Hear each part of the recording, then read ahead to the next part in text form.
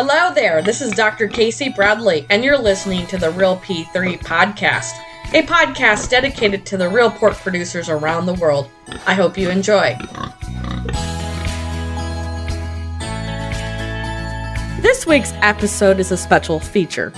It came from an idea out of our Global Swine Professional Facebook group. Somebody wanted to learn about ventilation, and I thought, what producer knows ventilation better than my friend Brian Strobel, who now works for Gestall? He did own his own contract wean to finish barns that he managed ventilation on a regular basis, and he also got his master's degree in ventilation. So please join us as we talk about the topic of the week, or now the topic of the season, ventilation. Well, hello, Brian. How are you today? Well, I'm doing well. Casey, how are you? I'm doing great. It's just another cold day here in Arkansas. I think it's a perfect time to discuss ventilation. Can you introduce yourself and your background to the audience, though? Sure. First of all, thanks for having me.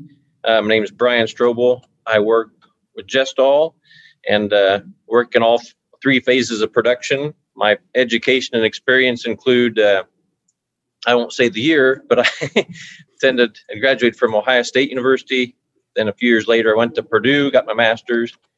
And then after I met my wife, we both got our MBAs. So my master's at Purdue was in air quality inside fairing rooms. And that gave me a lot of perspective from Dr. Al Heber on ventilation. And that was in 94 to 96. So that's really when I think I came into my own and learned a lot more about the industry. And then experience includes, I've worked with extension right after married in the late 90s. I worked on the processing side, even though that's not where I wanted to be. I wanted to be in live production. And then in 2007, Smithfield made me an offer, one I didn't want to turn down, to be construction manager for the Western operations. So that was really enjoyable. And then I get the chance to work with all the Pork Powerhouse 25 with Osborne. And then just a few years ago, I started with Gestall. So I got to see some things worldwide. And then also 8 or 9 years ago, we bought our first contract site for Smithfield. And then a few years after that, we bought a Cargill site, now a JBS site.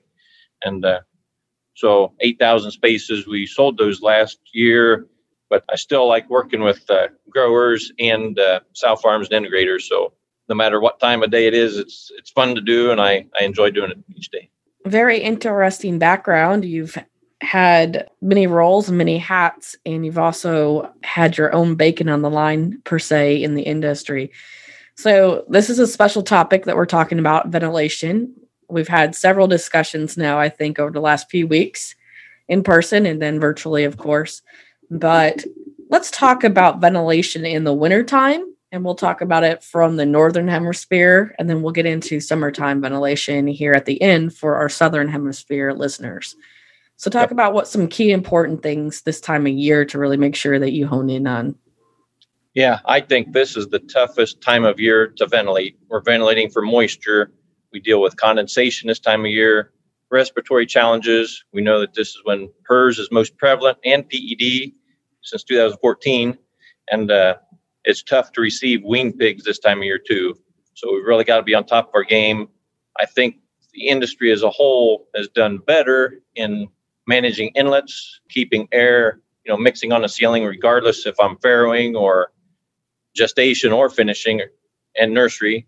We mix the air before it drops on the pigs. That's a key point in my mind, watching where our leaks are. There's some folks smarter than me on heating and propane usage. Of course, we want to minimize that. And with my grower hat on, I was the guy paying for the propane. So, we were figuring 2 gallons per pig space per year, is what we'd contract. That was usually pretty accurate, but still we wanted to make sure our curtains were tight.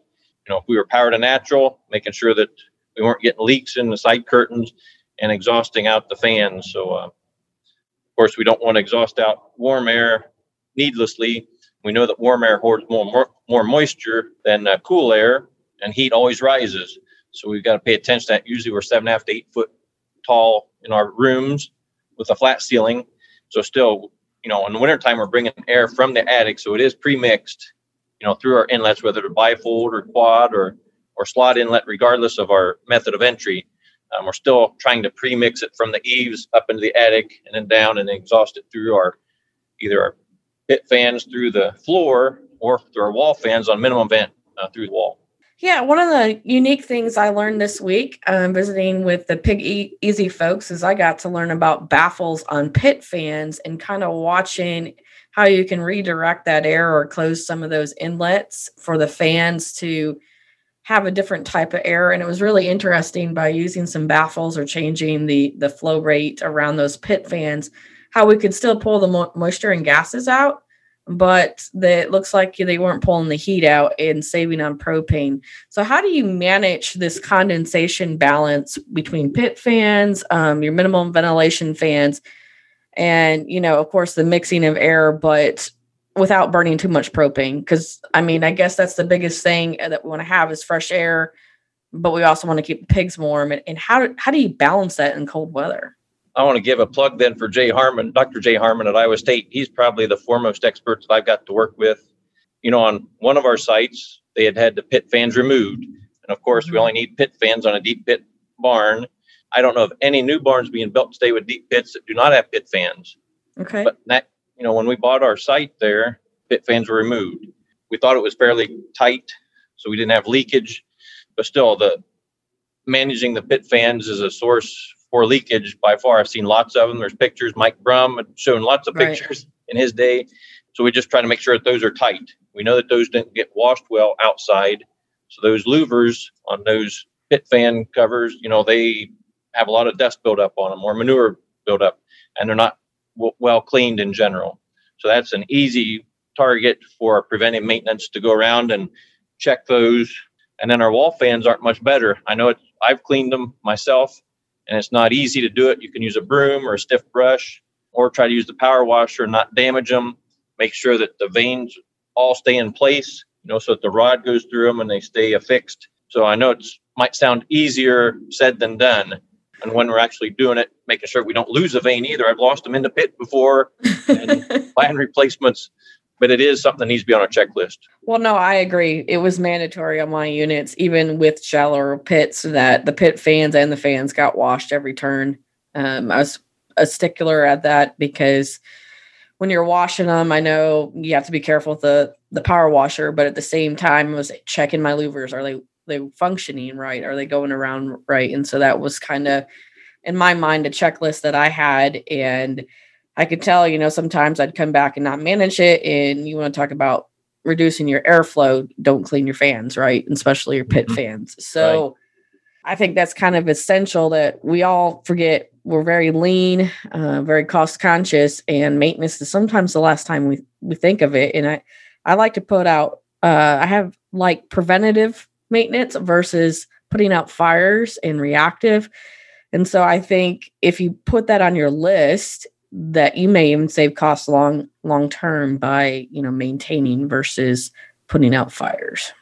You're right. And that's something I think we all can do better is preventive maintenance, because when things come up, that's what's first priority. So taking care of pigs each day, feed, water, and air. We know that. And then, taking out dead pigs, that's priority. Cleaning pit fans means I got to get the pressure washer on the outside of the barn. So if I'm receiving pigs February, early February here, outside when it's freezing out, it's not so easy. I want to hurry up and get that done outside, or take a broom or brush on them first and clean them so I get most of the large stuff off, and then try to hit them with the pressure washer so that I get a lot of the smaller stuff off those vanes. Also, I wanted to mention stir fans. That's, I think, an often overlooked one, especially, on tunnel barns, we're taking the air straight through the barn. On cross vent, we're coming from the sidewalls. Sometimes I think on our receiving inlets, bring it through the airspace, we got some dead spots in the corners. We want to establish dunging patterns early, especially on wean to finish. They're in such a large space, small animal. We're trying to provide a zone of heat, for each pen, and then establish our dunging patterns close to the sidewalls where it's cooler. That's usually where the waters are. And then the end game is maximize feed intake, same as we do for lactation. Anything we can do with environment to get a sow to eat as much as she can for her litter, because we want to maximize our litter weight. And then for wean to finish, especially to get them started on water quickly so that they'll eat. so we don't lose 2 or 3 days, at the beginning getting them started. Whether that means a gruel feed or providing a water pan with a even feed on the mat, to get them started. Some folks still creep feed and late lactation to get them started, to get those gut biomes started so that they can take off quicker if they're not going to the nursery, going to such a large room, usually with concrete slats. So it's cold floor versus a plastic floor in the nursery. So I think a lot of that has been really worked on in the last 5 to 10 years since we've gone to such a higher percentage of wean to finish. And it's become a lot more commonplace, in just a straight feeder barn where I'm receiving in a lot heavier pig. But I think that stir fan is often overlooked. I don't see a lot of them. I think there is probably a need for them to mix that air, horizontally within the room. Our warm air goes to the ceiling. We're not bringing it back down to the floor. Pit fans do help to pull some of that air down. And then that starts the debate of how effective they've been. What radius they're pulling from, late in the fall, how effective they are when we got our pits mostly full most of the time. Unless we're taken out twice a year.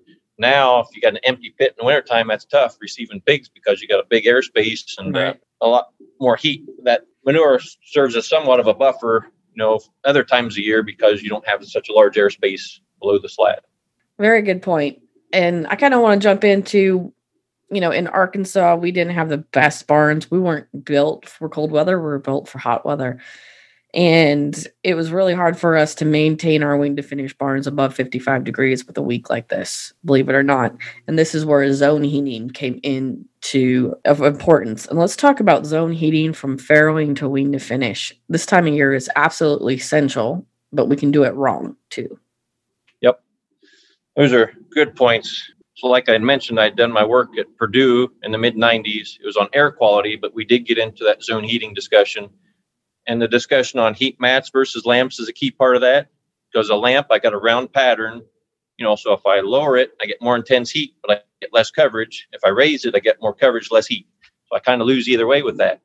On day one pig care, if I don't have a night crew, I think those are valid points. I need heat and light for them until my crew gets there at 6 or 7 in the morning. But then that needs to be out of there and, take it somewhere else. We don't need it anymore if they're using a mat or I'm trying to provide 1/3 of a square foot of coverage per piglet in farrowing. The goal is you shoot for 1/2 a square foot of heated area and wean to finish. Okay. So 1/3 of a square foot for me means if I got 12 viable piglets, I need 4 square foot of coverage in my farrowing crate, usually on one side. I know there's some producers that provide heat on both sides, but I think most that I've worked with and seen provide heat on one side of the creep area. In a 6 foot wide crate, it's easy. I got a 2 foot creep area on one side, 2 foot for the south, 2 foot the other side. Or if I'm 5 foot or 5.5, it's increments of that. So if I'm providing a 1 foot area out from the creep divider of heated area, I still got a zone of separation to the sow to decrease my pre-wean mortality. I don't think they have any business, being close to the sow unless they're nursing.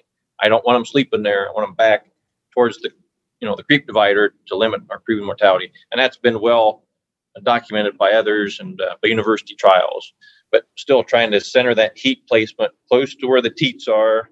So ideally our end game is to get the smaller piglets to be able to get one of the front teats where they usually have more milk.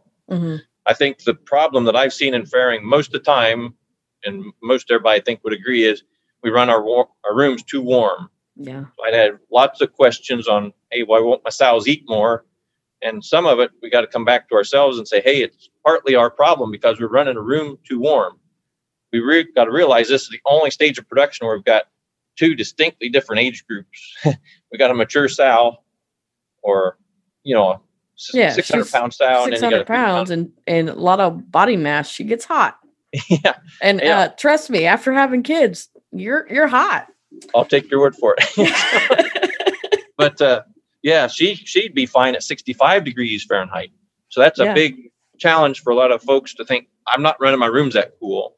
And I'm not, I know there's several producers that are, but the point I wanted to make is she's fine at a cooler temperature. Yes, we want to start those piglets at 95 degrees in their microenvironment. And then 1 degree down per day, ramp down until they leave. So at 21 days, usually down to 74 degrees. That's, the goal set points we have. That environment plays a huge role. And we know it in summertime. because we've seen, she doesn't want to eat. So any tactics that we have, like me with Gestall, we've got several very good tactics for her to maximize intake during hot weather. But now during cold, we're maybe erring on the side of protecting the piglets. Mm-hmm. And I realize that. And then at the expense of the sow. And two other things I've noticed are, usually we're not using horizontal hovers. Like I mentioned, drafts. That's usually one of the first things I look for in a farrowing room is, or to feel, where's the drafts? If it's coming from the hallway, my second crate's usually going to be chilled. Brian, why do you think North America compared to other parts of the world has gone away from louvers or hovers or, those boxes or covers for baby pigs? Why do you think we've gone away from that, besides that they're a pain in the butt and they get dirty? Yep, and I got to wash them. Yeah. Yep. I'm not sure I have a good answer for that. I know we're not as cold as some of the Europeans and some of the Canadians where we get a lot of comparisons to. Still, we want to maintain an airspeed coming from our inlet, whether it be from the ceiling or the hallway, so we're not dropping air on those pigs. And somebody told me the other day that they average, 3 days loss on chilled piglets, from a hallway. And mm-hmm. I suppose that's right. But, anything that we can do to minimize that so we increase our wean weight for the average of the room. But I just haven't seen a lot of hovers. 10 years ago, I think I've seen more. I've been to Europe here several times, worked with customers in Switzerland, Germany, Denmark. They definitely use hovers more than we do. I just think with our, employee labor, a lot of times it's not family labor that we got. It's something else to wash in that room. We've got to turn that room around quickly for the next group. There's probably other reasons beyond that, but what I do know is that creep divider is 20 inches tall. That's my vertical divider, to limit drafts. But mm-hmm. if we're dropping air over the top, that's the short circuit in our system that I think we need to pay better attention to. Because and I don't care if it's winter or summer. If you're dropping cold air through a cool cell on a baby pig in the summer, it's no good either. Mm-hmm. Yeah, they're not made for that because they've got a high body mass to weight ratio, and they're not set up to temperature regulate like the sow is. We're trying to get heat away from the sow. Purdue's done some excellent work on that for sow cooling, getting heat, dissipating it from the sow. And summertime, that we all know the stress that she goes through. And like you were saying, she just gave birth. We want to minimize that stress. We want to maximize her intake to maintain her body condition, but also to maximize that litter weight. I know when I received weaned pigs in January, February, and they're less than 12-pound average, two things there. One, I want a 15-pound average weaned pig if I could, receiving mm-hmm. it into a wean to finish barn. And two, what's the variance? Am I receiving an 11-pound and 9-pound pig that's challenged from the start? Poor performer, it's really hard to make him a good performer because he's already behind. He's got to play catch up. And his gut biome is probably not established well yet. And it's just another disadvantage that we got. Or I'll separate him to another pin, the slow performer pin, to get him up to speed. Where should the lightweight pigs go in your barn if you're pulling those out and making lightweight pins? Should they go in a ventilated barn in the middle, at one of the ends? I always found my best growing pigs is right by the fans. Yep. Yeah, on a tunnel barn, it should always be warmer at the tunnel fan because you're pulling that warm air down the barn. Usually, I've seen them in the middle. I know it varies by integrator, or by your territory manager, where he or she wants you to have that sick pin or the fall behind pin established. I know they could be at the inlet end of the barn, but it's going to be cooler, so I usually wouldn't want them there. Then you can talk, well, I can have more attention if they're near the door because they're, I'm likely to check them more often. I guess I've seen them more often than not, regardless of integrator, at the middle of the barn. Mm-hmm. They're likely to be challenged, too hot or too cold. They're not at one end of the barn where they're too far to get to, but I know it varies by integrator and their SOPs, where they want that sick pin to be. I think the key point is leaving some extra space to pull them out to get them there. Mm-hmm. Whether I'm 7.5 to 8 square foot range, for my per head in finishing, still I want to be able to get them to a pin, pull them. And that's the same thing we see in gestation. If she's lame, I got to get her early. She's going off feed. I had that question come up today about, finished pigs, getting them to a pin early, knowing if they're going off feed or water. And I think the chicken guys do a lot better job of knowing when birds are going off water than we still do, although we're making strides with our water meters. But if they're going off water, they're going to go off feed. The key is to catch them early. If I'm going to pull them to a pen, get them by themselves. We're doing better, I think, as an industry for gestating sows, finished pigs, with contract growers, get them to that emptier pen so they're not going to get beat up. They have more feeder space so that we can help them get caught up in more personal attention.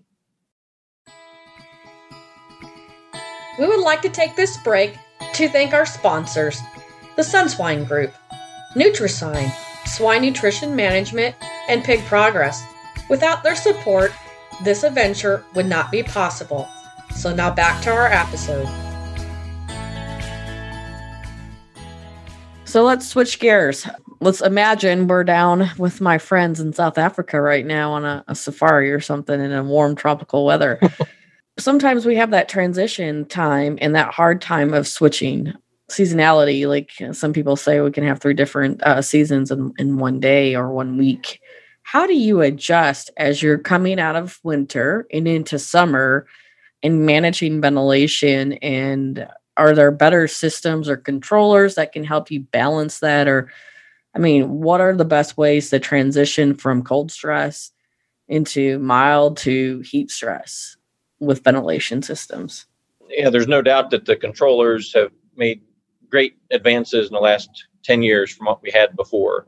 I think that has been a key help, plus our animal husbandry of, training and working with territory managers and manufacturers as we walk through barns. So I think it's a mix of both equipment and knowledge. I don't think there's a silver bullet. I don't think yet you can put a controller in and a ventilation package and walk away. It's easier for somebody that's new. I'll grant that. For a new manager, and we always want to think about that. If we have to change managers in a sow farm or in a finisher, how quick are they going to learn the system? Obviously, for the benefit of managing the animal, being able to check ventilation on their phone is definitely an advancement. To check it remotely, check it in the evenings after they left the farm. But what you said earlier, it goes back to manage my inlets. They got to work as a unit. Manage my exhaust fans, whether they're variable speed or fixed speed. I know I went to a JBS open house yesterday. They got some really neat features now where you can see color-coded louvers, for your fixed speed versus your variable speed fans, and be able to look at one end of the barn and see if your louvers are open at the other end. And if they're dirty, like we said, they're not going to be open all the way. So No, yeah. You might be losing 30-40% of your capacity just because you can't get the louvers open. And in the wintertime, the opposite of that, if you're missing a louver, that's cold air rushing in. Put your hand up against that, and you can really feel that cold air. It's a leakage area. Or even have, as cold as it's going to be here below zero, frozen water lines at the worst. We don't want that, or chilled pigs or reverse dunging patterns. I think it's definitely easier today than it has been, but also we don't have our choice of labor today either. In the U.S., we don't have an abundance of labor, at the farm. We've got to do more with less people. Like on our sow farms, we're averaging 1 person for 300 or thereabouts. And, the rule has been on a finisher, 1 person full-time equivalent or FTE should manage up to 8,000 spaces. So that's been the rules of thumb, for management. And I think using the data, I think that's what's different today, than in the mid-90s, the last 25 years. My philosophy has been, okay, so we've got more access to data today. What are we going to do with it? And we want to be better today than we are tomorrow. So we're able to collect data. We want to be able to use that to get better later. So that spring and the fall time, like you were saying, when it's transitioning, it might be cold in the morning, but by afternoon, it's going to be hot or warm. And you're going to have those fluctuations that go through, and same in the fall, getting into continuous cold. So it's still going to be a combination of equipment advances and personal knowledge of knowing, because even a good manager, if he's got poor ventilation or some of these quad inlets we still have and that I've had in some of our barns, it's tough because you can't keep them tight enough. It's a source for leakage. You always have to have backup generator, for drop-in curtains or for emergency ventilation. That's a lot of leakage there. It's hard to plan for. We can run our calculations, but we've got to make allowances for how much leakage we have. So let's talk cooling. I think so. And you're Purdue University, you're alumni of Purdue, their sow cooling pads and stuff. What's the best way to cool sows and then wean to finish? How to manage that? Yeah. And I know the veterinarians listening to this call, they're going to be thinking relative or humidity. I know that we can control for relative humidity, have a sensor in the room, and static pressure. So I don't want my doors to slam because it's too tight. We've had those discussions before where you can get the room too tight, same as in a house. My dad had talked about that. So there's certain ways if a building's too tight or too loose. Usually we're too loose. Usually we're not too tight. But with a sow cooling pad, I'm hoping that they make good progress with that at Purdue and getting it available. I think there's some merit to it, and there's a cost point. We're already providing a microenvironment for each litter in that farrowing room. Then if we can have a sow cooling for her, that makes sense as long as it does, financially and a return on investment. But my point being earlier that just so we pay attention, how else can I cool her? If I'm using a cool cell, bringing it through the hallway, into the room, that's adding moisture. And the veterinarians will say, well, it's a respiratory challenge a lot of times. And this is our season for PERS and PED. We just want to pay attention to, air quality. For my thesis, for example, we were looking at fan settings, ventilation, also doing additives. How could I get dust out of the air? Dust and bacteria are highly correlated. A lot of times the dust rides on the bacteria. So if I get the dust out, I get the bacteria and virus out. So that's an easy one if I can get the dust out. We don't have a commercially available, widely adopted dust reduction system in the U.S. today. We've got several producers I could name that do a very good job and are advanced in trying to limit dust, but the sources of dust are feed, animal dander, and environmental dust. So if we're limiting dust coming into eaves, for example, that helps, but we're always going to have feed dust, no matter if we're pellets or mash, and we're going to have a certain amount of animal dander. No matter if we're washing sows before, their skin dries out, and you're going to have dead skin cells, and we're not washing them throughout the turn, the 21 to 24 days that she's in farrowing. So she's going to have, animal dander in the room. So what we're trying to do, we'd like to do is get that out of the air to decrease the challenge. So I got a really tough question for you on the whole ventilation. And as we talk about the Paris climate and global warming and going green in different initiatives, not here just in the US, but around the world, is it going to be possible that pig production site can produce all of its energy, either from gases from the pit to solar to offset our heating costs and our electric? Do you think that is a possibility? And what are we lacking to get there? Well, this is going to be my opinion, so take this for what it's worth. And I should say, in 2007, I got my agricultural PE license. So I've been licensed since then. And then last year, I joined ASES, American Solar Energy Society. And I'm familiar with solar energy since 1978 when my mom and dad put it in. So with those caveats, here's my opinion. I'd rather not be legislated to do it. I'd rather we do it for the right reasons, for energy usage or to limit carbon footprint is a noble endeavor or effort. I think we have a lot better tools today for solar and for wind. Those are the two most readily available we have. And then looking at the return on investment for those two. I know we looked at it for our barns, and I had mentioned that I didn't think we had enough equity to do that. If our barns are paid off, we could. So I think that might be a case-by-case basis or decision. Mm-hmm. I know Southeast Iowa is the best areas that I've seen for renewable energy because I see lots of ground mount solar and roof mounted solar, photovoltaic. I grew up with solar hot water heating for, in place of electric or natural gas or propane for a water heater. We heat it with solar. Nowadays it's for electricity.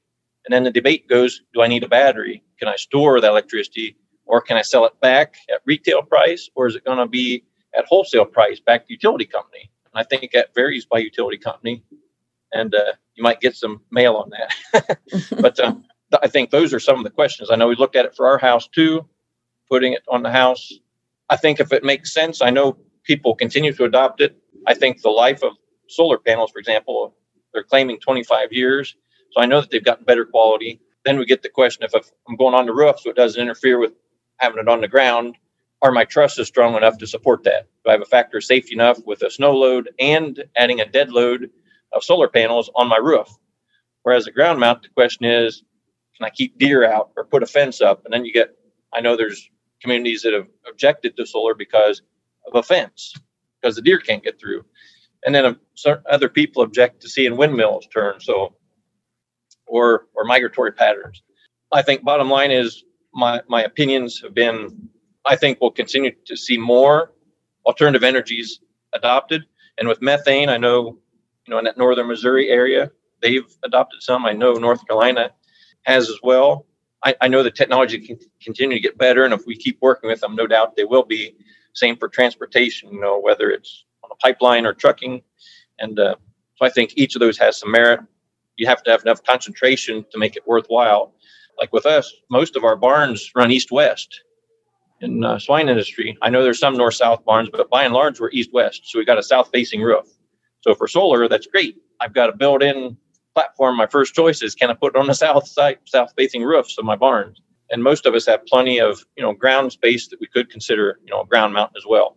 Maybe not so much for wind, because you got to match, be in the area where you're going to catch the most wind.